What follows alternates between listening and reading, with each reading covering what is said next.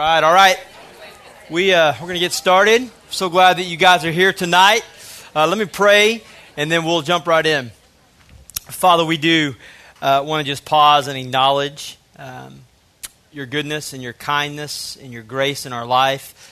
Many of us have come in here tonight from, we fought traffic to get here. We had a stressful day at work. We had things maybe didn't go as we thought they would go today, and relationships that are hurting, and all sorts of baggage and all sorts of experiences in our life. And so, man, we just want to pause tonight. We want to say thank you for freeing us from our sin because of Jesus. We want to say thank you for making us a masterpiece, that you have created each one of us to be used for your glory, that you've given us a purpose in life, that we don't have to waste our life, that there is this great picture that you're painting with us. And so we thank you that you've given us opportunities to use gifts and talents, abilities that you've given us to turn around and then invest them in things that would make an eternal difference. And so thank you for that. Thank you for who we are in you. And so would you help us to remember tonight, and even more so as we walk out of these doors, that we're yours, that our position related to you is good, that you see us as an adopted son or daughter of Jesus. And so we thank you for that privilege tonight. We pray that in Christ's name. Amen. Well, man, we are so glad that you guys are back with us week 4. It's crazy that 4 weeks have flown by. I told you a little bit of my testimony when we were together a couple of weeks back, and you know, I was talking to my friend Rick in the back about my wife, and he said, hey, what is your wife like? And so I want to tell you how we met. We met about 14 years ago. My grandmother lived in a small town outside of Waco, Texas, and so she fell hanging a bird feeder. She was up on a ladder. She fell down and broke her leg hanging a bird feeder. It was the most awesome thing that ever happened. So she went to the hospital with a broken leg. And so my friend in Waco, Hillcrest Hospital, so my friend Jason and I, we drove to Waco and went to visit my grandmother in the hospital. Went there, hey, you got a broken leg. Wow, hope that heals up. And did all the stuff that you do. We were a little bit more loving than that. And then we left, and it was on a Sunday night. And right across the street from Hillcrest Hospital, there was this little Methodist church. And they had this sign. We were college students, and there was a sign that said, free potluck dinner tonight. And so I go, hey, bro, you want to go get potluck dinner at this Methodist church? Potluck dinners are awesome, by the way. I wish we did that. We could have an awesome one at Watermark. So we went into this church, to this potluck dinner, and we went in there. That's my personality. It's just like, man, let's just do it. Who cares, man? We went in there, and all these like Baptist Baylor girls were trying to witness to us and take us through the spiritual law tracks and all that. And one of the girls there, she's like, hey, what are you doing? She invited us to a movie. That's not safe, by the way, girls, to invite some guys you just met to a movie. So we ended up going to a movie that night. That girl, her roommate, who was home studying because she was a biochem major, was Abby. And so, who is now my wife. And so we went to the movies that night. And I think we saw Urban Legends Part 1. Super romantic. It was like around Halloween. And we went into that movie, and for me, I see every opportunity as an opportunity to build relationships. And so if you ever go to a movie with me, this is how it's going to go. Hey, man, so what's up? What did you get into today? Shh, I'm watching the movie. Hey, so how was work today? And so she's like, do you always talk during the movie? Every movie? I'm like, yes, always talk all the time, even at a movie. So she's like, that's really annoying.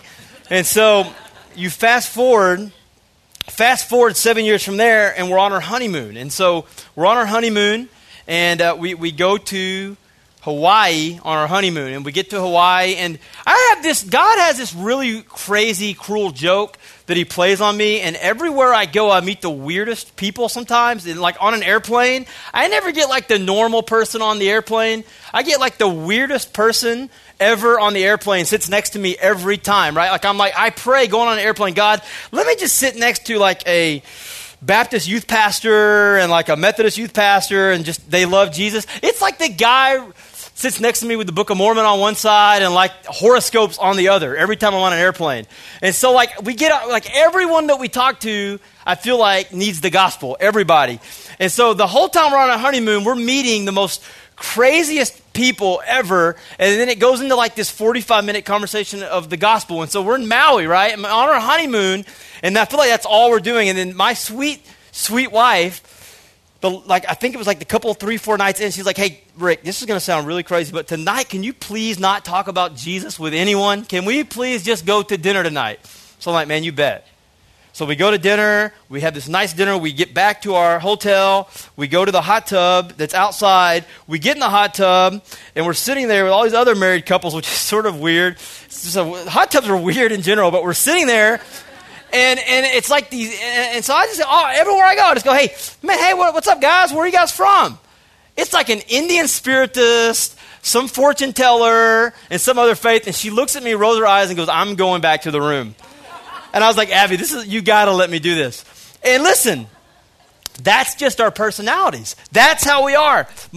I am the kind of guy, anywhere I go, if I'm in an elevator with you, man, I want to talk to you for the whole 17 seconds that we're in the elevator. That's just how I am. My wife, on the other hand, she's a little more slower than that. She likes to take things a little slower. She doesn't get in everybody's face. I don't, how some people say you got to have that personal boundary rule when you're talking to someone. I break the personal boundary rule every time. I just like to touch people, hug people. She doesn't do that. She keeps the appropriate amount of distance. We're just different. That's how God designed both of us. I'm a loud, sometimes obnoxious person. She's very polite and kind and softer. And guess what? Neither one of us is better than the other. Her way's not right. My way's not right. God just uniquely designed our personalities to be different. And that's awesome. That's good. That's the way that we're designed as a body. As we talked about the other night, we have eyes and ears and feet and all those different parts of a body. And neither one is better or worse. And so we all have in this room different personalities. And we have to understand that God is making this masterpiece on the canvas of our life, and He uses our personalities to do that. Our personalities are masterpieces to God. Well, some of us are just really obnoxious, but most of us, we have these personalities that God has given us, and they're masterpieces. Here's the crazy part. We're sometimes really good at believing that our life and our personality is a masterpiece, but God, those annoying people like me who are really annoying sometimes, I'm also a masterpiece. If you're an introvert and I feel like you don't talk to anyone, you're a masterpiece. All of our personalities are masterpieces. All of them. And so we have to understand that we're a masterpiece in Christ. And we also have to understand that the people who have different personalities than us are also masterpieces. Webster's dictionary just defines personality as the complex characteristics that distinguishes an individual. The complex characteristics that distinguishes an individual. We all have these complex characteristics, these things about us, these quirky things about us that God has put into us. That's our personality, and God wants to use our personality. Here's a quote. It says, perhaps you were unaware of the fact that you are the customized expression of a loving God. You have been endowed with a unique mix of competencies and the desire and drive to use them in pursuit of an outcome of personal importance. Your life has meaning built into it. Effectively, you have an exciting, challenging, and achievable destiny if you will discover and embrace who you were designed to be. Who you were designed to be. Like stained glass, our different personalities reflect God's light in many different colors and patterns. Like many different colors and patterns. If you look at a stained glass window and you have those beautiful patterns that are different and unique, and they all come together, and the light shines through that, and it makes this beautiful. We go to chapels and take pictures of them because they're beautiful. Psalm 139, also to go to the Scripture, says this. You've heard this before. I love it. It says, for you formed me. This is David talking to God. God, you formed me. You formed my inward parts. You knitted me together in my mother's womb. I praise you, God, for I'm fearfully and wonderfully made. I'm wonderfully made. Wonderful are all your works. My soul knows it very well. My frame was not hidden from you. When I was being made in secret, being made in the womb of my mother, you wove me together in the depths of the earth. Your eyes saw my unformed substance. In your book were written every day of my life. The days were formed for me when there was none of them. How precious to me are your thoughts. How vast is the sum of them. If I could count them, they are more than the sand. I awake and I'm still with you. God has created each of us. He's knitted us together.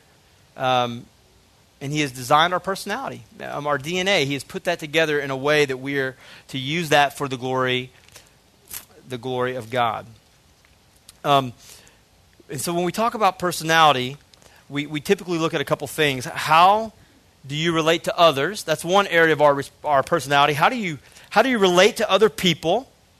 And then how do you respond to opportunities? How do you relate to people? And then how do you respond to opportunities that really God puts in front of you?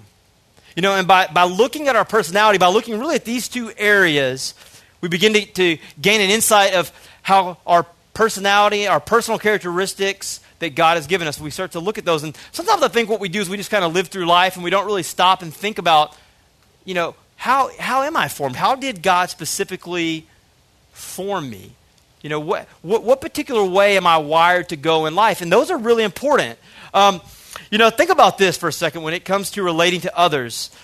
When you walk into a room full of strangers, see, I always love the first day of class at any school, college, undergraduate school. I'm the guy walking in, hey, what's up? Where are you guys from? Like, I love the first day of class. Some people, the first day of class, they walk into a room full of strangers, their first inclination is to run and hide. They get really nervous. Listen, neither one of those is bad. I like to mingle. Hey, what's up? Where are you from? And some people feel really uncomfortable with that. So how do you relate to others? And what I'm going to do, I'm going to give you a couple of different, I'm going to just kind of slam them to you. And I want you to think about yourself as I'm explaining each of these to you.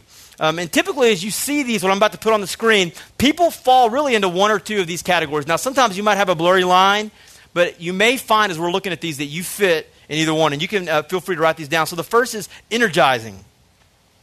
Extroverted versus introverted. There's a little bit of a misnomer when it comes to extroverts and introverts. You know, we think of sometimes extroverted being people that are loud and crazy all the time and like jumping on tables, ADD. And we think of introverted as like these bookworms, you know, like they sit at home and all they want to do is bury themselves with books and Netflix. That's a little bit of a misnomer. What these really mean is energy. Where do you get your energy from? Do you gain your energy from external things, or do you gain your energy from internal things? It goes like this. Extroverted, be thinking about this when I say one of these, think about which one you fit into. Extroverted is the preference that relates to drawing energy from outside of yourself and the external world of people, activities, and things. Introverted is the preference that relates to drawing energy from the inner world of ideas, emotions, and impressions. If you were to ask my wife and I, hey, if you could go on one place on vacation, the one place, you know, this year you're going to go on a vacation, where would you want to go? Almost every time I say New York, and we go to New York a lot. I love New York. I love the energy. I love the people. I love plays. I love all that. If you ask my wife, she will say, I want to go to a beach. I want to go to the mountains of Colorado. Always. And so we're always like, no, I want to go to this place. And she's like, Rick, I don't like to go on your vacations because I need a vacation from that vacation when we go on vacation, because all you want to do is be in Times Square talking to people all day. And then I'm like, Abby, I got to go to a vacation when I go on your vacation because I'm bored out of my mind sitting there all day reading People magazine all day. That is boring. Neither one of us are wrong. See, where do you get your energy? I get my energy when I'm around people. But I also have some introverted tendencies. I like to kind of be at home sometimes, but I get my energy around people. You may get your energy, you go, man, I really got to go to the botanical gardens, to the arboretum, and sit by myself for 8 hours and get energized. That would drain me. I got to go walk around the mall to get energy. So introverted, extroverted, that's how you get your energy. Do you get your energy from being around people, or do you get your energy internally? Attending. This is sensing and intuition. Sensing versus intuition. Sensing relates to a preference for paying attention to information directly received through the five senses and focusing on what actually exists. You look at the facts. You go, man, I want the facts. What are the facts? What's the evidence? You like spreadsheets. You like order. You like to see the dots. You like to connect the dots. That's sensing. Intuition, this refers to the preference for paying attention to information that's taken through a sixth sense and going for what might be rather than what actually exists. Discernment, you just sort of go with the flow. That's sort of how I am. Sensing versus intuition. You want the facts, or you go, hey, I just kind of want to read people. I'm really good at reading people. Sensing versus intuition. Deciding. Thinking versus feeling. What is the system that you use when making a decision? Thinking is the preference that relates to organizing and structuring information in a logical way. Feeling is the preference for organizing and structuring information based on personal value-oriented things. So logic, very logical. Again, spreadsheets. You might be called an A-type personality. And the other is sort of, hey, man, I'm going to go with what I know. I'm going to go with, and there's some overlap in this, but I'm going to go with, it's more personal to me. It doesn't have, I can't put it in a box for you. You're a thinker or you're a feeler. A lot of times, artists, we kind of jokingly say they're feelers. People that are musicians or artists, they're feelers versus like an accountant, might be a thinker. And neither one of those are wrong. You got to have both. So are you a thinker or a feeler? Living. So this is judging versus perception. What type of life will you adopt? Judgment is the preference that relates to living a planned and organized life. Again, you have a planner. Back in the day when you used to go to the Stephen Covey store and buy one of those planners with all those really cool cartoons in them, you had one and you used it correctly. Perception refers for living in a more spontaneous and flexible way. You don't live by calendars. You're easily interrupted. You're okay with that. And then other people go, hey, whoa, you want to grab lunch with me, man? You got to schedule it out. I like to schedule it. I like it there. You're into like color-coded things. You have a lot of highlighters. You have a highlighter collection. Neither one of those are bad. A little weird, but. And so those are sort of the four boxes. And usually it's pretty easy to see which way you drift as far as your personality. You're a person that likes to be around people. You go with the flow. Or you're a person that's a little more structured. And we need those people. My wife, again, she is very analytical. She's a physician, right? So you want your doctor to sort of not be all over the map. But she's confident, and she likes to slow down. She has to go, hey, let's plan things. She's a planner. I'm not a planner. I go, hey, man, look, we can do this. You want to go to Disneyland tomorrow? I mean, that's just how I am. She wants to plan it out. But what's crazy is we learn from each other. Now, how do you waste your personality? Because you can waste your personality. You can live your life and waste your personality. How do you do that? You ignore your uniqueness and do good things while missing the best things. You ignore your uniqueness and do good things while missing the best things. Man, we are all unique, and I think sometimes this weird thing happens where, and I don't know if I think maybe it's sin or just insecurity, which is a root of sin, but sometimes we're just not confident in who God has made us to be, or we see other people's gifts. Like you're going to meet my friend Mo tonight. If you've ever seen, when you come in on Sundays and you get a copy of the Watermark News, he takes the picture pretty much on all of those, and I see his gifts. I'm like, man, that's awesome. It'd be really awesome to tell stories like that with photography.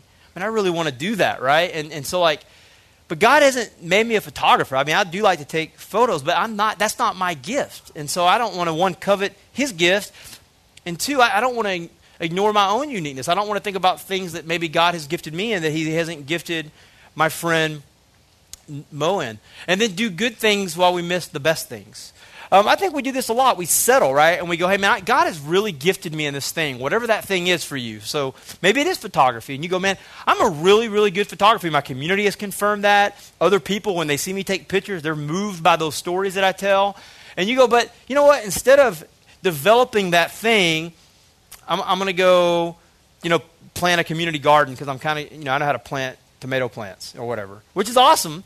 But what are you really good at? What's the best thing? What's the thing that God has uniquely created you to be that maybe for some of your life you've put that under a bushel? And you go, well, man, it's hard because it's hard work to develop things, right? I mean, even something that you're good at, it's hard work. And we're going to talk about that here in experiences a little bit. But, it's hard work. It's hard work to grow in our faith. It takes work. I think sometimes as Christians we just pretend that it's an easy thing to do, to get up and spend time with God and cultivate that relationship.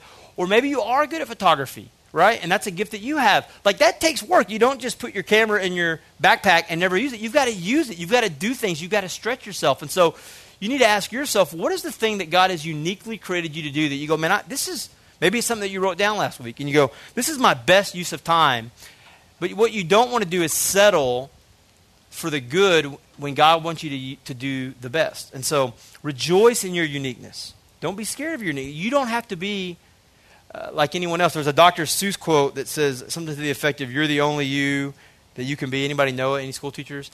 But it's basically like, you're the best you can be. Like, there is no other you. And that sounds cliche, but it's true. Like, God needs you. He doesn't need 4 Moes or 4 Ricks or 10 Todd Wagners. He needs you to be you. That's what God has called you to be. Anything less than that, you're settling. You're settling. Another way you can waste your personality is rejoice in the strengths of your personality and deny your weakness. Rejoice in the strengths of your personality and deny your weakness. Man, we are all weak at something, and like, I used to think it was really cool, maybe in my young 20s, to pretend that I was good at everything. That's a really dumb thing to do, right? Like, everyone knows that you're really not good at everything, right? I mean, like, who are you fooling? And sometimes we want to be like ultra competent. And what I'm learning now, and it's been in the Bible all along, right? I mean, the Bible talks about boasting in your weakness. Like, it's okay to say that you're not good at something. Like, for me, we have a really awesome admin in our department who's really awesome at organization, spreadsheets, all the things that you want an admin to be good at. I'm not good at that. I will never be good at that. And so I can go to 15 workshops on Excel. I will never be good at that. I hate it. In a loving, godly way. But it's okay to say I'm not good at something. I don't know where in our culture and our society it ever got to be at a point where we pretend that we're good at everything and try to pretend to be ultra competent, like outside of, like, we want to be like God. But we're not God. God is God, and humans don't make very good gods. And so we go, hey, man, I'm not God. I'm not good at some things. And that is why it's important to be in a community with people who aren't like you. My wife, you could call her, and she will quickly tell you all the things that I'm not good in and growing to acknowledge. But we have to acknowledge that we're weak in things, and that's okay. And I think, you know what else? That helps people when we get around other people and we go, hey, man, I'm not good at this. One thing I love about our pastor here is that on Sunday you'll hear this a lot, but in our staff meetings, lots of times he'll go, man, I struggle sometimes to be the dad all the time that God wants me to be, or the husband that God wants me to be, or the leader and so I need people. I need to be admonished and pointing to God's word. And that helps me because, like, man, if that guy is struggling to be an awesome dad, that gives me hope when I'm an idiot dad sometimes, right? I mean, it helps other people when we're honest with our weakness. And here's another one that's really big. Disregard the uniqueness of others. This is a hard one for me. I don't know about you guys, but it's hard for me because I want other people to be like me a lot of times. How arrogant is that? I'm just being honest. Like, I want people to work like I do. I want people to communicate like I do. I want people to have a workflow like I do. I want people to do, like, that's in me. Okay, and that is really sinful. And one thing that God is really teaching me a lot, I feel like every day, is that people are different. People communicate different. People respond different. I get frustrated. I'm just going to be honest with you. If I email someone and they don't reply back to the email in like 4 minutes, I'm really frustrated. And if I text them and they don't text back in like 30 seconds, I'm like, dude, what are you doing, man? I'm like, I need you to respond. But other people don't communicate like me. Other people aren't tied to their phone all the time. That's okay. And so what we need to do is we need to not disregard the uniqueness of others, but we need to remember that other people are different, and it's okay. That's what we got to remember. Not only is it okay, they are a masterpiece in God's eyes, and God created them to be different. And so, man, I think I've said this before, like working at a church, you think like, man, it's going to be really awesome. Like a bunch of Christian people who love Jesus, who read their Bible, they're all working together all the time. That's got to be really cool, kind of like heaven on earth. It's not. There are sinful people that work together, and sinful people with really strong personalities. And so, man, we've got to work well. We've got to deal with conflict well. We got to love each other well. That's how we do things. In our community, if you're in a community group, which I hope that you are, you realize quickly that everyone's not like you. And it's okay. And it's not fun all the time when people go, hey, bro, I'm not like you, and I don't like that you're trying to make me like you. And they admonish you, which is awesome. They should. But we cannot disregard the uniqueness of others and value it and know that God created them like that for a purpose. And so it'll change the way you work with people. It'll change the way you treat your spouse if you're married or your significant other if you're dating. When someone gets on your nerves and you go, hey, you know what? And you stop and you pray and you go, God, you made them that way. Their personality is rubbing me wrong, but is it me somehow? Like you've made, and it might really be sin, but it might just be you're the sinner. Not realizing that God made them the way they are and they're valuable that way. You don't have to change them. You don't have to make them like you. Like I often try to make my wife like me. Like people will call her and, hey, can you take me to the airport at like 2:20 in the morning? I'm like, Abby, tell them we'll give them $10 for an Uber. You don't need to go take them to the airport at 2:20 in the morning. And she's like, Rick, man, that's what I do. I serve people in that way. I'm like, serve them by giving them $10. I got an Uber discount code. But you know what? That's her and me. That's how God wired her, man. Her gifts, she has a strong gift of service. And it's sinful for me to try to make my wife serve like me, right? That's sinful. It's bad. So we have to value the uniqueness of others. Here's the last one here. Avoid responsibility because the task is outside of our personality. Avoid responsibility because the task is outside of our personality. And I think this is a hard one, man. I think this is like a fine line because, and I think this takes discernment, having people around you, community around you. But I think I told you a couple weeks ago, like, don't ever think you know yourself better than God does, right? And sometimes God may ask you to do something to stretch you. He may ask you to do something outside your personality. He may ask you to sit at a table full of people and lead a discussion. And you go, man, lead a discussion? That's like really awkward for me. I don't like to talk to anyone. Like, guess what? You might have to do that sometimes. So don't avoid it just because it's outside. Ask yourself, hey, is God trying to stretch me or grow me in a place? Have you ever done something? I don't know. I'm sure many of you have. But you go, hey, man, I'll never do this. I will never, ever do this. And then God, somehow, some way, somebody asks you, hey, I really need someone to lead out in this way. And you go, no way, man, there's no way I'm working with second graders. I don't like kids at all, or dogs, or whatever. But you do it, and you go, man, whoa, this was kind of cool. I kind of feel, I'm glad I did that. See, so don't avoid responsibility because the task is outside of your personality. God may want to stretch you. So that is our personality, and we're going to go through experience. We're going to kind of go through quickly on that also because I want you to spend some time with my friend Mo in a sec, and we're going to have some questions at the end, some Q&A time that you're really going to enjoy. So we're going to go through experience, but experience is the last one, SHAPE. So we said spiritual gifts, heart, ability, personality, and the final E in the shape is experience. And I like this quote here. It says, life can only be understood backwards, but it must be lived forwards. Forward. One of my uniquenesses is I don't use spell check a lot, so it should be forward. But experience is this weird thing because I like to picture this idea of a mountain, okay? And it's this idea of this mountain where you got one car traveling up the mountain this way, and as that car is traveling up the mountain, it can't see over the mountain, right? It only sees what's in front of it, right?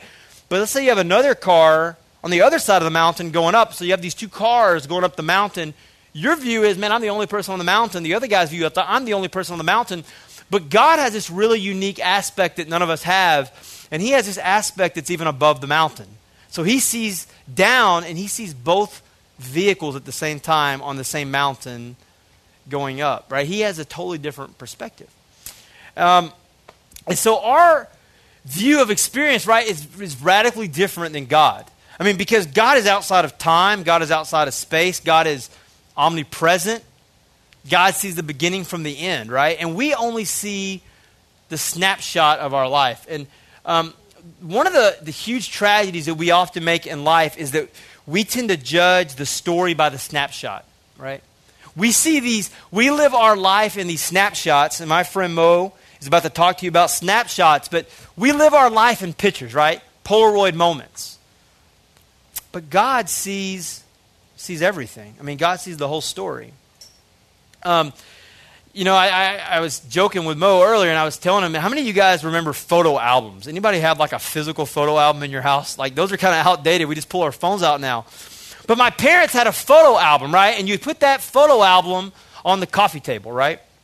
And I don't have a photo, I have a digital photo album, right? I mean, I have a phone, but if you came to my house and I had a photo album, I could pretty much tell you what photos would be in that album, right? It's going to be pictures of my marriage, the wedding day. It's going to be pictures when our baby was born. It's going to be the time we went to Disney World in front of that castle. It's going to be hanging out at Trinity Groves with that white bridge in the background. I mean, it's going to be the things that are happy times, right? But here's what you would never find. You would never come to our house, sit down at our couch, grab the photo album, and see the picture of when I was a jerk to my wife and argued with her all the way to church. And we sat in the parking lot and she was crying. I never took a picture of that moment and put that in the album. Never. You're not going to see the picture of when the doctor came in and said your son was born with Down syndrome. And we wept uncontrollably. We didn't pull our camera out and say, hey, let's take a Down syndrome selfie here. We didn't do that. Here's Noah. You wouldn't find that picture. I'm just being honest. That picture's not there. We don't put our most heart-wrenching moments in that album. And so what I do is I manipulate my experiences. And so when you look at my photo album, you think, man, we do this with Facebook and Twitter, by the way, also. Man, his life is awesome. He's the best husband in the world. He's the best dad in the world. All they do is eat at Chili's all the time. No. One day I wish we had like a week of social media honesty, and all we did was put the honest moments. Hey, I argued with my wife over stupid stuff tonight. We manipulate our experiences, right? That's what we do. We show people the good stuff. We hide the bad stuff. And we pick and choose what experiences and moments and snapshots of our life that we share with other people. And what we're going to learn tonight is that that's a really bad way to be on mission for God. That's just a really bad way to be on mission for God. Man, it's just not the right way. I want you to imagine your life as a hallway. I want you to do this experience with me. And I want you to think back with me of all the key experiences that have happened in your life. So every moment from the earliest memory that you can remember to now. So childhood joys, childhood sorrows, the pain and thrill of adolescence, the struggle and accomplishment of adulthood, academic successes, worldly successes, business successes, your first job, your first boyfriend or girlfriend, first kiss, if you're married. Just kidding. Y'all better read the Watermark News the other day. But I want you to think of all those moments, and I want you to think about them in snapshots. I mean, we had our house burned down in the 4th grade. I remember that snapshot of my family coming in to tell me, hey, our house burned down. I remember moving. I remember my grandparents' pumpkin pie. Like, there's just snapshots of our life. I remember vividly the moment that doctor came in and told us about Noah. Just these really vivid snapshots. And I want you to imagine that you're walking down this long hallway. And in that hallway, on the left side of the hallway, there's these portraits. There's these frames. And each of those frames have paintings in them. They have pictures in them. On one side, there's paintings of all the joy and the excitement and achievement and fulfillment, all the good things, all the pleasant things. Then I want you to look at the other side of the hallway. I want you to walk slowly down that hallway. And on the other side of the hallway, those are experiences that have caused you deep pain, deep frustration, deep remorse. As we walk down that hallway and we look carefully at each of those paintings, That's an important step to understanding who God has created us to be. As you examine those portraits, take time and say, God, hey, help bring to memory those important portraits. What are the lessons that we glean from them? What are the things that God wants to teach us about those portraits? The first thing that we see here is this, that there's purpose in our past. There's purpose in our experience. God uses our experience to change the lives of others. The first that we see is positive portraits. Positive portraits. If you have your Bible, I want you to open up to Acts 22. And this is the story of Paul. And he basically just tells his testimony. He's speaking to the people, and he goes through, and at verse 6, he says, man, I was on my way. He was persecuting Christians. If you don't know the story, he was killing Christians. He was the worst of the worst. He was a soldier. And he says, I was on my way and drew near to Damascus. And about noon, a great light from heaven shone around me. And I fell to the ground. I heard a voice saying to me, Saul, Saul, why are you persecuting me? And I answered, I said, who are you, Lord? And he said, I'm Jesus of Nazareth, whom you are persecuting. Verse 9. Now, chapter 22, verse 9. Now those who were with me saw the light, but they did not understand. And I said, what shall I do, Lord? And he said, you should rise and go into Damascus, and there you will be told all that is appointed for you to do. And since I could not see because of the brightness of the light, I was led by the hand by those who were with me and came into Damascus. And then he goes through here, and he if you continue to read, and he tells how God had changed his life. That moment, that positive portrait in Paul's life is a turning point. It's a point in his life that changed everything else, right? That moment marked his life. And so we oftentimes talk about our spiritual birthday, sometimes. What's the day that, you remember accepting Jesus into your life? I think I did that every day from like 13 to 18. I don't know that I have an exact day, and that's okay. But what are those moments, those positive portraits that God has put into your life? And I want you to think about them this way. Personally, so this would be, successes. Maybe you won the three-legged race, and that's a really important positive portrait for you, the potato sack race. I don't know if they do those anymore, but a personal portrait, that's in your hallway. And you go, man, and I want you to think about each of these as we're talking about them. Maybe sketch those down. But you go, man, this is just something in my life that when you ask me personally, what's a really awesome thing that has happened to you, a success? You go, man, I can just name it like that. What's a personally positive? Vocationally. Man, do you go, hey, this was just a vocational success. I remember getting a little plaque, Salesman of the Year one day, and I was like, man, this is awesome. It wasn't really that awesome, but what is something, man, you go, this is just a big success in my career. Maybe it's a promotion, maybe you were made partner, maybe you got a job that you didn't really deserve, a vocational. A relational success. Maybe this is like me, I married this woman that I never thought in a million years would marry a thug like me. Maybe you got a friendship, but a relational success. What about an educational success? I think for me, obviously, even going to college, getting a master's degree, I can't even believe that they would give a guy like me a master's degree in anything. But that was a big success. Now, I remember graduation day well. What about you? What's a major educational success? Those are often pictures, snapshots of our life that we would put in that photo album on our nightstand. So, and then the last one, man, spiritual. What's a spiritual success for you? Maybe you had the opportunity to lead someone to faith. Maybe you had a spiritual conversation that you go, man, I always look back and remember that conversation. So those are the ones: personal, vocationally, relationally, emotionally, spiritually. Those are some of the portraits that would line the hallway of your life if you were going down. Then we go to the other side, which isn't quite as fun to talk about, but it's painful portraits. Painful portraits. 2 Corinthians, we read this, I believe, last week, but I want to read it one more time because I think it's just an incredible reminder. 2 Corinthians 1, 3 through 7. If you haven't memorized this verse, I would highly suggest this be a verse that you memorize and commit to memory. And it says, "Blessed be the God and Father of our Lord Jesus Christ, the Father of mercies and God of all comfort." That the God of all comfort. He comforts us in all, if you even underline that word, all, every single affliction, God comforts us.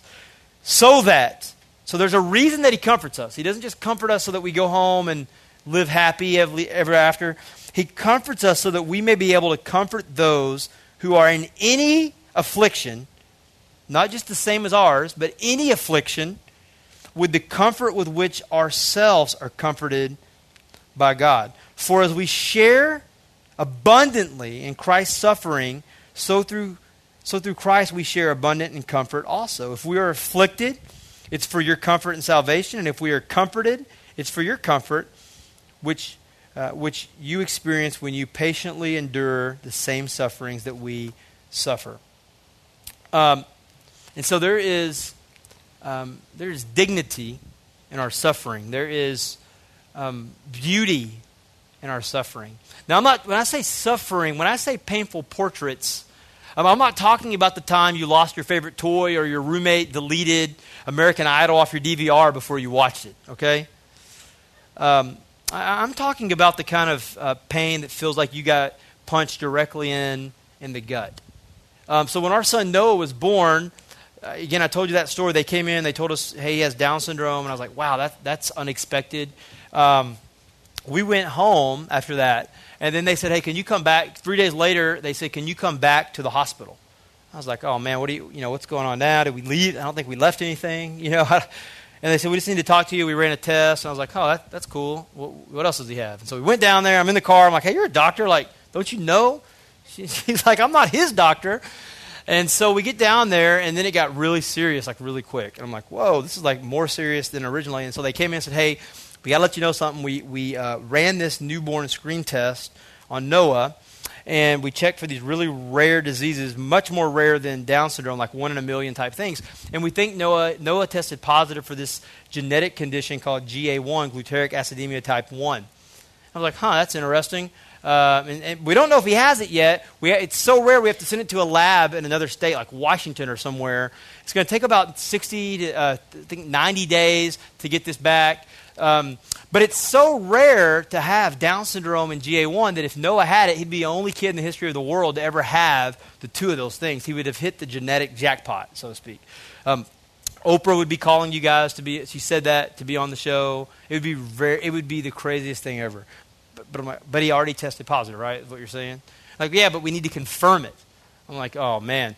So we get home. My wife, like, I see this view on her face. I'm like, what is that thing that they talked about? What is that? I mean, it looks cool. I mean, what is GA1? She's like, well, you promised me not to Google it. And like, she knows I'm like I would Google it. And she goes, hey, would you please let me give you medical information on that before you Google it? So I'll never forget, I'm sitting there. If I had a snapshot, I took a bath, I was taking a bath just to go, man, I got to just relax for a second. She came in and handed me this document. And she goes, hey, I printed this off. I want you to read it, and then we're going to talk about it. And I remember thumbing through it, and it said that GA1 was this really rare metabolic disorder where when you and I eat food and we use the restroom, proteins go out of our body. Well, if you have GA1, the proteins store in your brain. And the proteins don't leave, and any day could be the last day of your life. So you could live to be 4, 5, 8, 21. It's so rare, they don't know a lot about it. You start trying to find blogs. There's not blogs because no one really has this thing.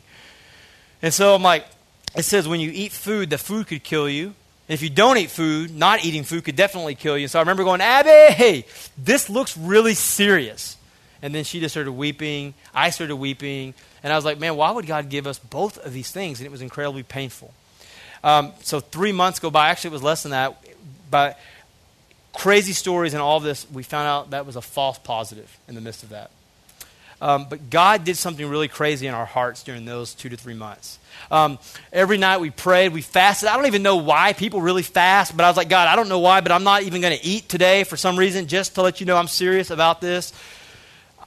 That's all I know how to do is fast. I'm going to fast. I'm going to pray. I'm going to put scripture everywhere so I can remind myself of truth. And it was the darkest days of my spiritual life.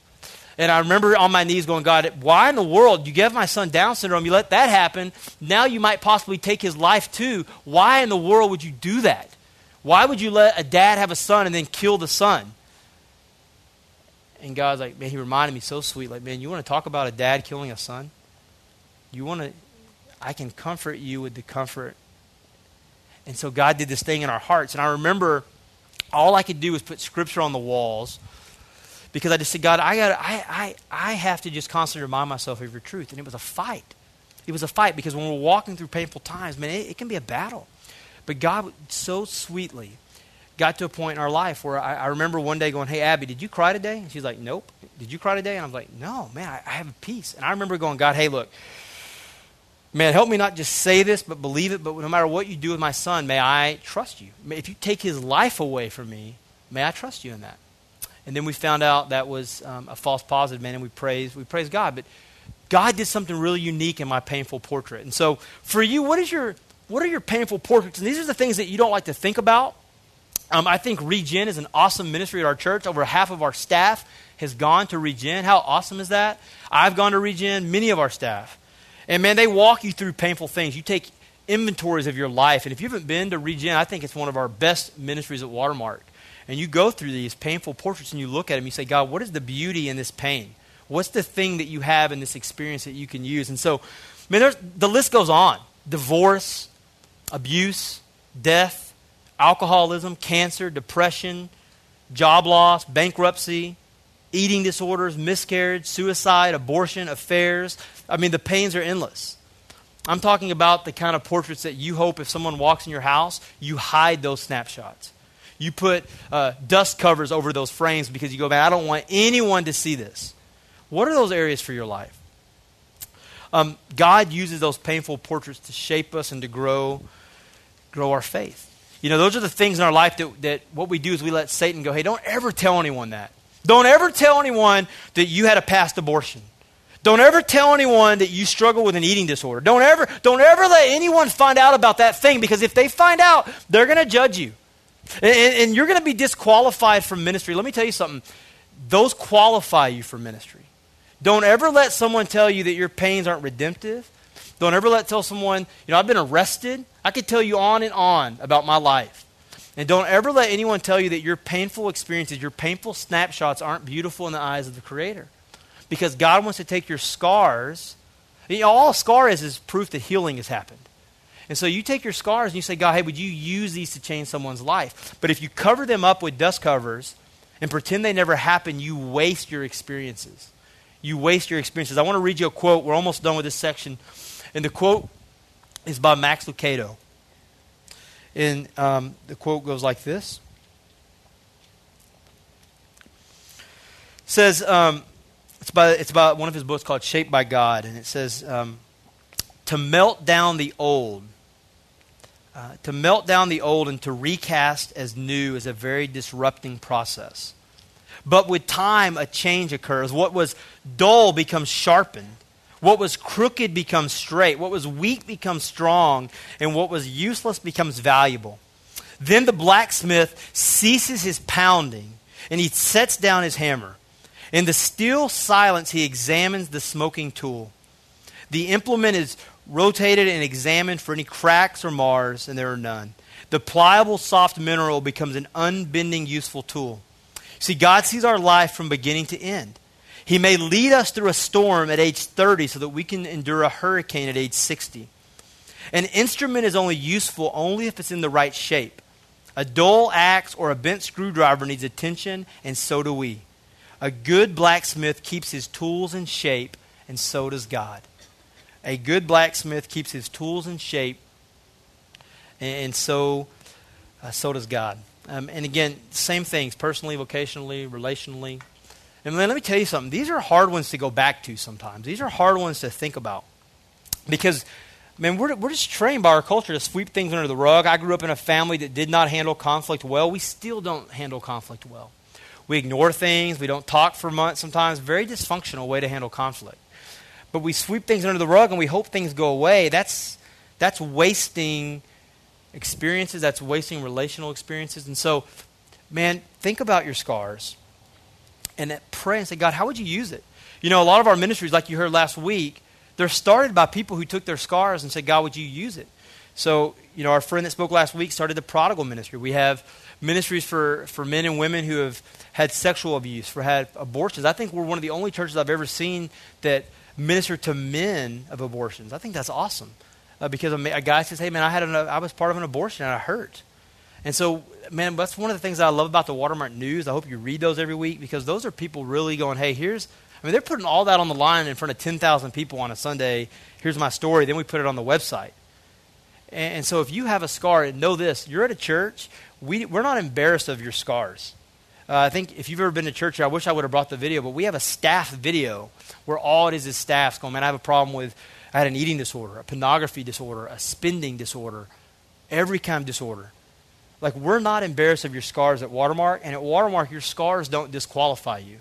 And so know that. You're at a church where we don't waste scars or experiences around here. We use those, and they're valuable. And so at this church, you might have been to another church with a bad experience, but at this church, it's okay to be who God created you to be, and it's okay to share your experiences. That's how you live on mission for God. Real quick, how to not waste your experiences. How to not waste them. Allow God to redeem your experiences for His glory and the good of others. You allow God to redeem your experiences for His glory and the good of others. Like I said, I was arrested. My wife now bailed me out of jail. I had an embarrassing past, man. But you know what? Now I share it. I go, hey, man, I had a lot of problems. And by God's grace, I'm not who I used to be. Let me tell you about that. And so by God's grace, all of us in this room are not who we used to be. And so we allow God to redeem our experiences. I grew up in a broken home. My dad was an alcoholic, and it was bad. But now I'm a different guy. I'm a dad that I wish my dad would have been. And so, man, we allow God to redeem our experiences. We realize that God wastes no achievement and no pain that we fully surrender to Him. Man, I mean that, guys. God wastes no achievement and no pain that we give Him. So if that's a work achievement and we go, God, hey, it's sort of like when you see a sports figure or a rapper on MTV Music Awards. I don't watch that anymore, but I can't believe it's still on. And they're like, glory to God. And you're like, glory to God. But like, you can also win an award and give glory to God, right? You can waste an achievement. And so, man, take an achievement. It's okay to brag. We talked about that the other day and say, I'm good at this thing, but I'm going to give God the glory. But God also doesn't waste our pain. And there's many people in this church, myself included, many of our staff included, that will tell you God does not waste pain. The only way you waste pain is when you keep it inside, bottled up, and don't let God use it. And then last one here. Refuse to be enamored with your achievements or paralyzed by your pain. Man, this is a big one. Because if you find life in anything, including your achievements, and you lose it, let me put it this way. If you find your life in anything other than Jesus and you lose that thing, it will devastate you and you may never get over it. If you make anything else an idol other than Jesus and you lose that idol, it will devastate you momentarily at the best, and at the worst, you may never get over it. Think about past relationships. People get into relationships with people they shouldn't be, and then they lose that. They make an idol out of that person. They lose that person, and man, they have to go to therapy for years, right? Because man, I thought that was the one. They make an idol out of that. They get a job, and they lose that. They get a career. They get something, and then they lose it, and it devastates their life. And so, man, celebrate achievements, but don't forget who the source of the achievement is, right? And then don't be paralyzed by your pain. And that's a daily fight. That's not easy. It's easy to write that and type that on a screen. But don't be paralyzed by your pain.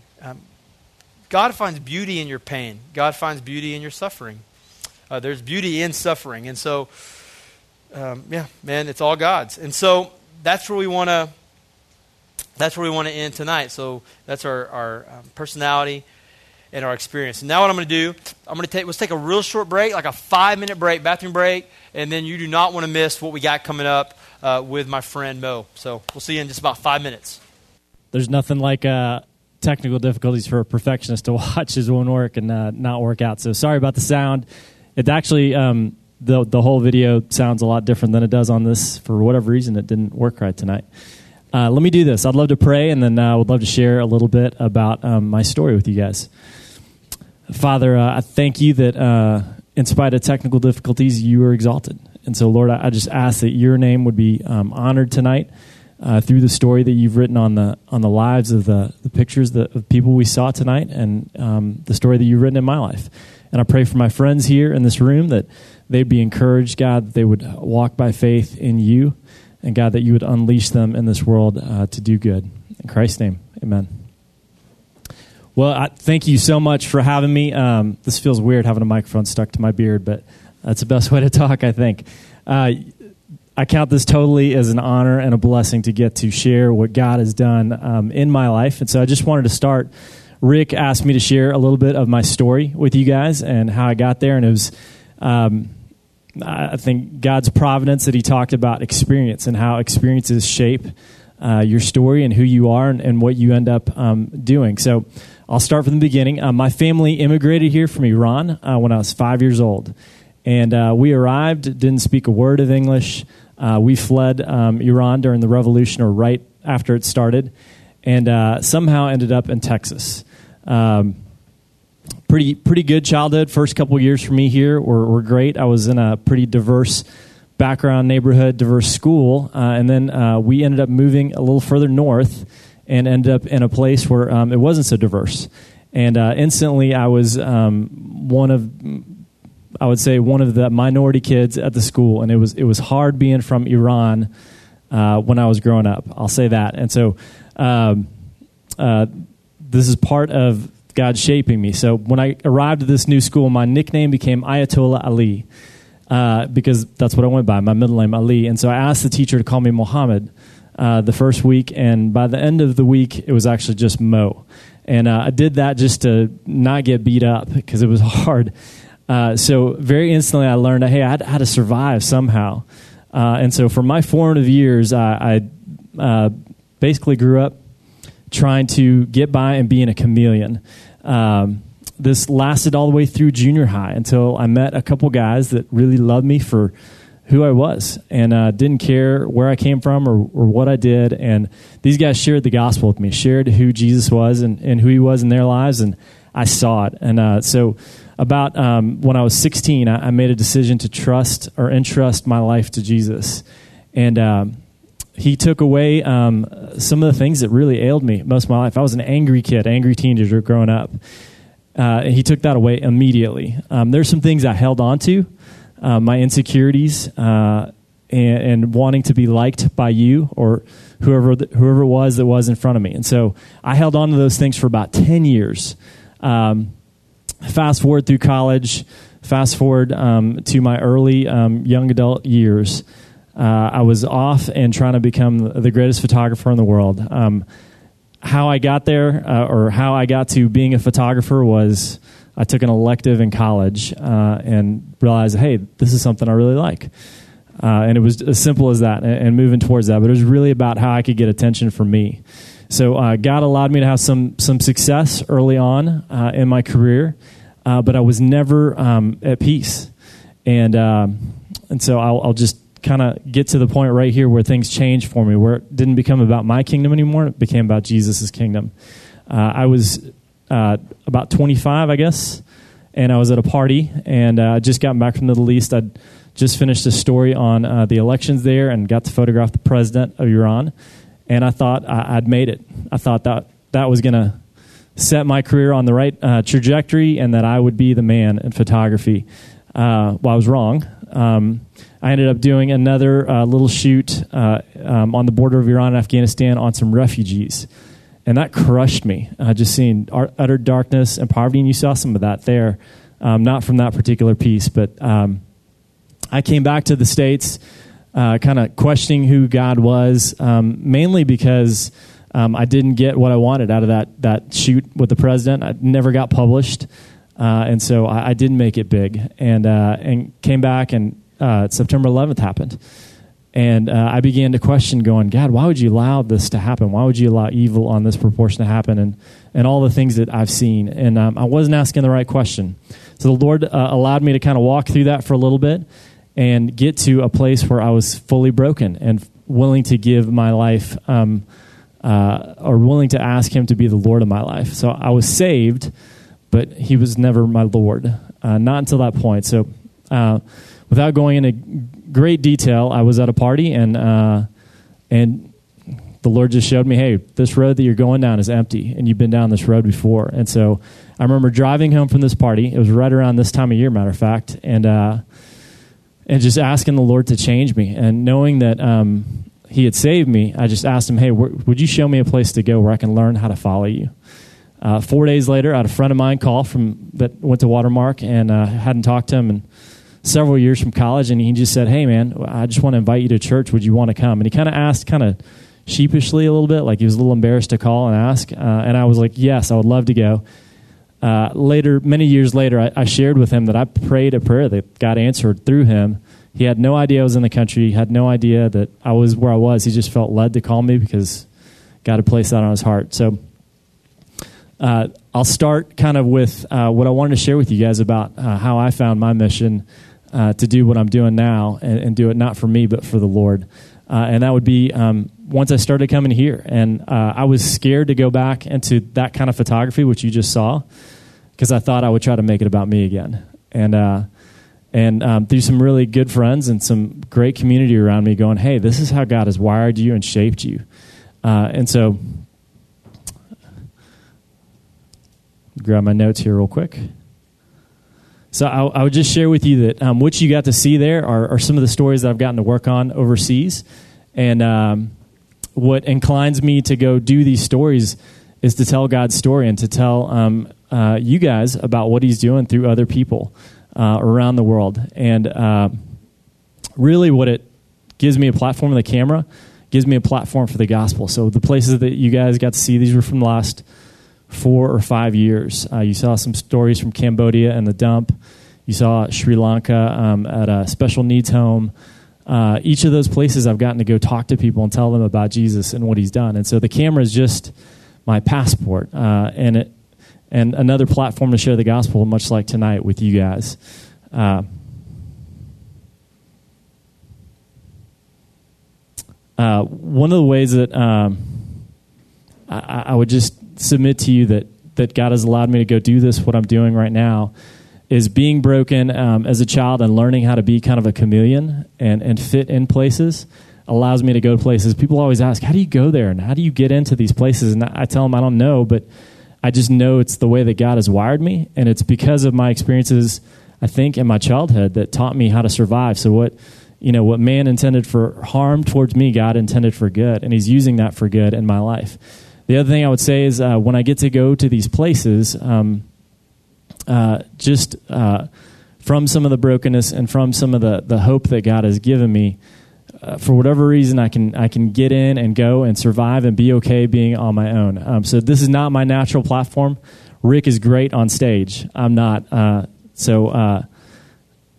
When he asked me to do this, I knew I was supposed to do it, but I'm an introvert. So if, you guys went through your personality platform. I'm an INFP. This is not what I love to do, to stand here and tell you. I'd much rather show you with pictures what God is doing through me. But I know that that he uses everything and anything for good. So I guess I would love to just transition and just say this, maybe a couple questions just to challenge you guys in the way that the Lord's challenged me. A good friend of mine, I looked out, I just saw Nick. We've got a mutual friend who has been a big influence in my life, and he just really challenged me when I was questioning, hey, do I go back into this kind of photography? Because I'm scared to go do it, one, because I think I'm going to make it about me and not about the Lord. And he's like, well, you won't know until you go into it, and you won't know unless you act to believe and you believe to act. And I was like, what does that even mean?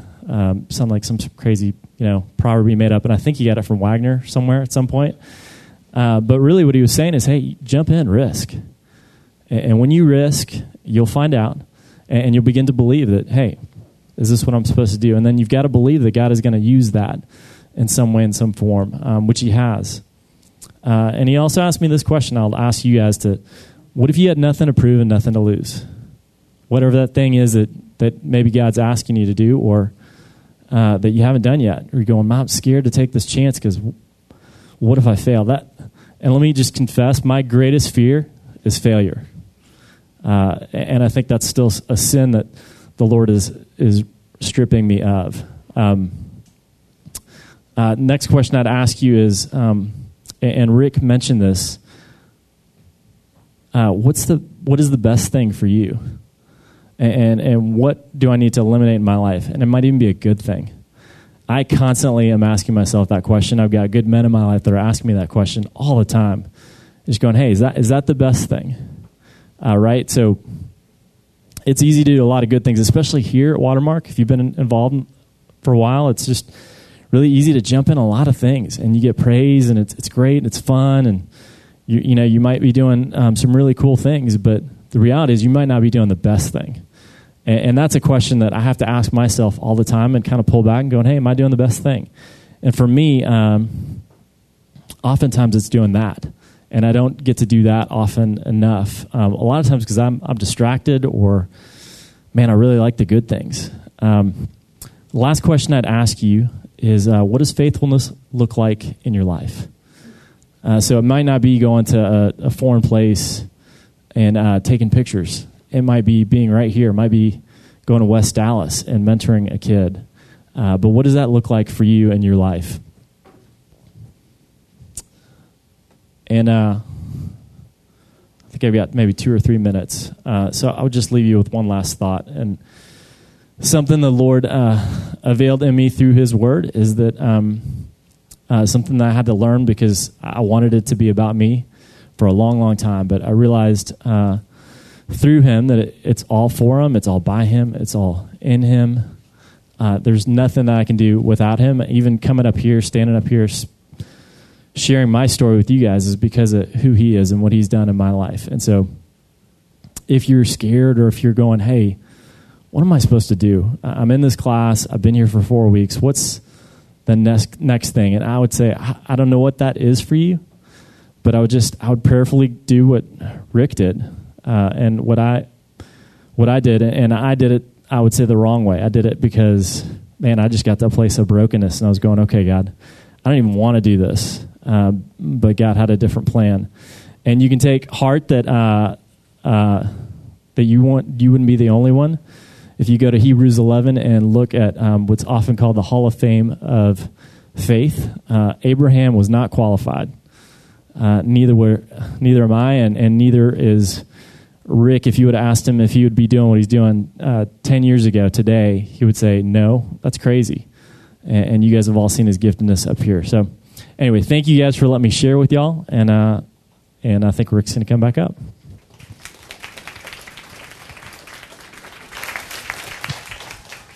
Thanks, Mo. Man, did you guys hear what he said? He said in there, my camera is my platform, but it's my platform to get me access. It's my passport, you know? My camera is my passport. A passport gets us access to places and to people. And so I was just thinking why he said that. You know, it's like so many of us, we identify ourselves by our profession, right? We go, hey, man, I'm a teacher, you know, who's a Christian. But really, you're a Christian disguised as a teacher. You know, you gotta flip it. You know, Mo could say, I'm a photographer who's a Christian, but Mo says, no. I'm a Christian.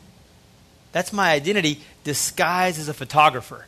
That's my access. That takes me places. And that may sound cheesy, but ask yourself, man, whoever you are, your identity is in Christ. And Christ has strategically positioned you in a place, a garden, just like Adam and Eve, and He put them in the garden and said, I want you to honor me in this garden. God has given you a garden.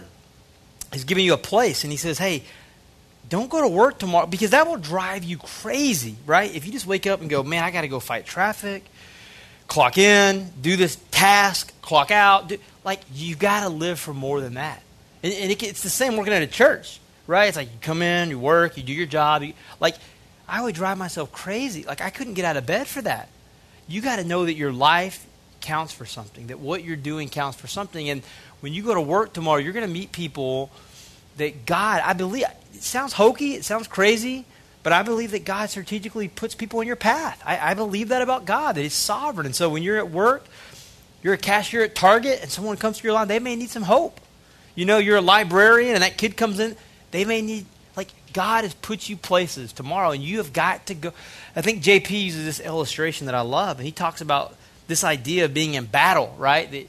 That we're in battle, and you're a troop. And it's almost like this picture of this, you know, you have this walkie-talkie, and you're talking to your commander-in-chief, and you're like, hey, here I am. I'm over here. I see the enemy. I see this. Which way do I go, left or right? And the commander goes, go left. Okay, I'm going to go left. Now I'm going to listen. I see this. Which way? And you're constantly talking to your commander, and you're constantly realizing that you get your direction from someone above.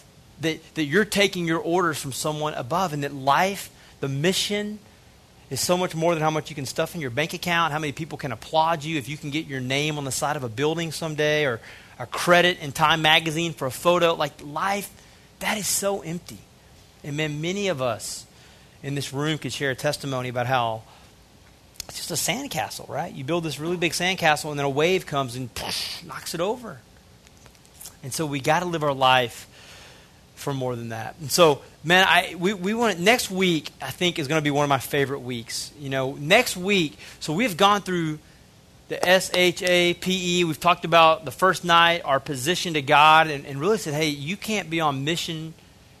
Well, no, we actually said that everyone is on mission, and being faithful to something is easy, but being faithful to the right things is difficult. Everyone's faithful to something. You can just go to a sports bar on Sunday, right, and see that. Everyone is faithful. You can go to Sherlock's and see that. But being faithful to the right thing all of our life, that is hard. That's something you got to fight together with other people who love God and love you. Then the next 3 weeks we talked about, man, what's our purpose? How has God designed us? We've given you some tests. I hope that you took that shape form and you have worked through that. I hope that you have taken some of the other resources that we've given you and you've thought through those. Some of the slides that we've given you, all the audio will be online. We're going to send you an email. Brett has put together some really awesome notes that we're going to send you that has sort of the highlights of what we've talked about. And so I hope you begin to process through some of that. And then next week, we're going to do something really, I think, awesome. So we're going to have some stations. It's going to be sort of a workshop night. And I hope that you will come because I think it's very important. So we're going to give you some options. Let me tell you a little bit about that. The first thing is we are going to have a 3-minute testimony coaching. And so if you go, hey, I'd really like to sit down with someone and just talk about my testimony. I'd like to be able to tighten that up. You know, we think that's really important. Everyone should be able to share their testimony in 3 minutes. And so and so you just go, hey, would you help me wordsmith that a little bit? Would you help me just tighten that up? I'm a real wordy guy, so I have a problem doing anything in 3 minutes. And so I need a lot of coaching in that area. And so, man, 3-minute testimony coaching, we want to help you with that. Individual shape coaching. And so really we're going to set aside at least 10 minutes, maybe even more, depending on how many people sign up. And we have some sign-up forms for the coaching, the testimonies in the back and the coaching's right out those doors. And you go, hey, I want to set up an appointment, sit down with someone for 10 minutes and really walk through my shape, the spiritual gifts, the personality. Can you help me walk through that? And even go, man, can you help me personalize it to say, hey, how can I plug in at Watermark? What would be some good opportunities? What's that next step? Because you wasted your whole 4 weeks if you've just come and listened to me talk for 4 nights if you don't take the next step. So please don't waste these 4 weeks. You've got to take a next step, and that's what next week is. So individual shape coaching, or you just want to talk to somebody. Okay, you just need a friend. I like to talk to people. You go, man, I just want to talk to someone. We're going to be here. I like to talk. But you go, no, really, I just want to sit down. I want to help. I love that. That's really the favorite, the best part of my job is doing those things. Like I want to sit down with you, our friends in the back, on our staff. We want to sit down with you and go, man, let's help you. Let's help you individualize this thing. Because we know on purpose the last 4 weeks we've kind of given you a 10,000-foot view because everyone has unique personalities, unique gifts, unique everything, experiences. So next week we want to help you walk through that. One last thing. We're going to do some breakout groups. And here's what I need you to do. I need your help. So we got those cards from you last week. And man, I was blown away by the amount of gifts and talents that are in this room. Like, I mean, if we started a business and I had this room full of people, we would dominate business, all right? But we're not about that. We're trying to live on mission for Jesus. So we're going to flip the script and do something for Jesus. And so, but here's what we want to do. Based on those cards, we sort of broke it up into these sort of buckets. But we can't have all those people here with us. And so what we want to do is this. On your table, you're going to find another note card. And what I want you to do is I want you to write down number 1, number 2, and go, hey, Rick, if you were to bring in the best of the best, I mean, we have some gifted people on our staff and through our ministry partners. And so these are like A-listers in my book, right? And so you go, hey, if you could bring somebody in here to help me, walk me through sort of what the next step is, how I can use my giftedness to serve in these areas, we want to bring those people in. And so children's ministry, and when I say children's, that could be from 0 to college. I mean, really, children is sort of a misnomer, but you go, man, I want to work with teenagers. I want to work with high school students. I want to work with elementary school students. So you go, man, I want you to help me plug in that area. Pastoral ministry, so you go, man, I want to help learn how to pastorally take people to God's Word and walk them through their problems with biblical-based answers. That's another one. Inner city, so you go, man, I really have a heartbeat for serving the inner city, serving right here in Dallas, 30 miles that way or 5 miles that way. I want to learn how to help plug in that area.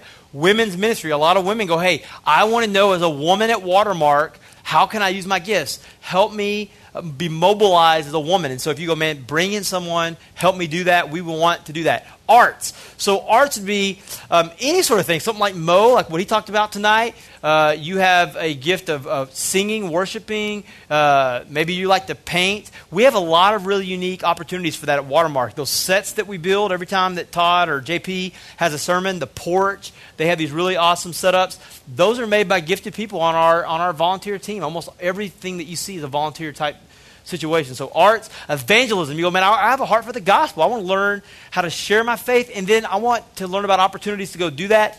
Trafficking. So a lot of you said, man, I have a heart for human trafficking, for sex trade, all those sorts of things, man. If that's an area where you go, man, I'd like for y'all to bring in someone that we can sit and learn under. And then external focus. That's, at Watermark, we like to use external focus. Don't tell Todd I said this, but that's also called missions. And so if you're a fan of missions, if you're a Baptist guy like I am, we call that the mission department. At Watermark, we call it external focus. That's our code word. But they're interchangeable. But you go, man, and that can be local or international. You go, man, I want to serve doubt. And again, and the reason we do that is because, I mean, people have a weird understanding of mission. Our whole life is a mission. I mean, if you're a Christian, your life is a mission trip. And so when you go to work tomorrow, I believe God believes that you're on a mission trip. When you go to eat at Chili's tonight, you're on a mission trip. Everything's a mission trip.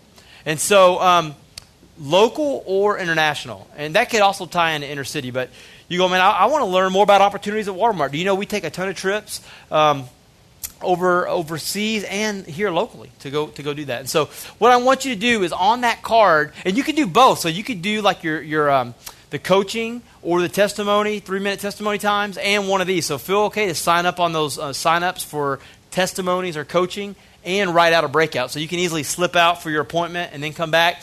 So say my first choice, if you could bring one person, one expert on these topics, bring in this topic, and then my second choice. And so what we're going to do, take those, put those together, and we're going to create some workshops for you next week. And so please don't skip out on that, because I think that's the next step. And really our heartbeat is to give you a tangible next step. We hope that we can bring in some people that'll be useful for you, and that you can walk out of here feeling like, man, I know what my next step is to serve. So, man, this has been a joy to look at God's Word with you. I hope it has been useful to you. I hope you've seen things and learned things about yourself. And, man, I hope that you'll join us next week as we dig a little bit deeper. So let me pray for us. And, man, I've had a lot of fun with you guys. And I'm serious. I said this on the first night. If we could take this room of people right here and really be radically on fire about the next step. Because really all you do is take the next step, right? I mean, you know, how do you do any of these things? You just take one step at a time. That's all you do. And so we're going to talk about the next step next week. And so if we can mobilize this group of people, I think we could change the city of Dallas. I mean, and even as far as the world, who knows? But there's a lot of power in this room right now, and a lot of gifts in this room right now that could change the city. Let me pray for us. God, we are so thankful that you have not made us like everyone else, that you have made us unique. And sometimes we get insecure about our uniqueness. We get insecure about who you created us to be. We covet the next person's gifts. We look at a guy like Mo and we go, man, it'd be cool to take pictures like that. But you've created us to do other things. And we all can't be Mo's. We all can't be Todd Wagner's. You've created us to do other things. And so would you help us not spend our life trying to be like another person, but help us to figure out who you created us to be, and let us experience that all of our days, and that not for our glory, not so we can get our name on a building, but that we can make you famous. And you got to help us with that, God, because in our hearts, they're deceitful, they're wicked. Man, we're quick to make ourselves the king. And would you help us not to do that, and to live lives not like everyone else that we work with tomorrow, like many that we work with tomorrow that want to make themselves king, but let us make you king. And we want to make an impact. We're a generation, we're many generations in this room who want to leave us a legacy, not for ourselves, but for you. We want to do something that outlives our own life. And so would you help us to do that? Help us keep our eyes on you, not to waste our painful portraits or our positive portraits, and to celebrate who you've created us to be. We thank you for Jesus, and we thank you for the Holy Spirit. And we pray this in Christ's name.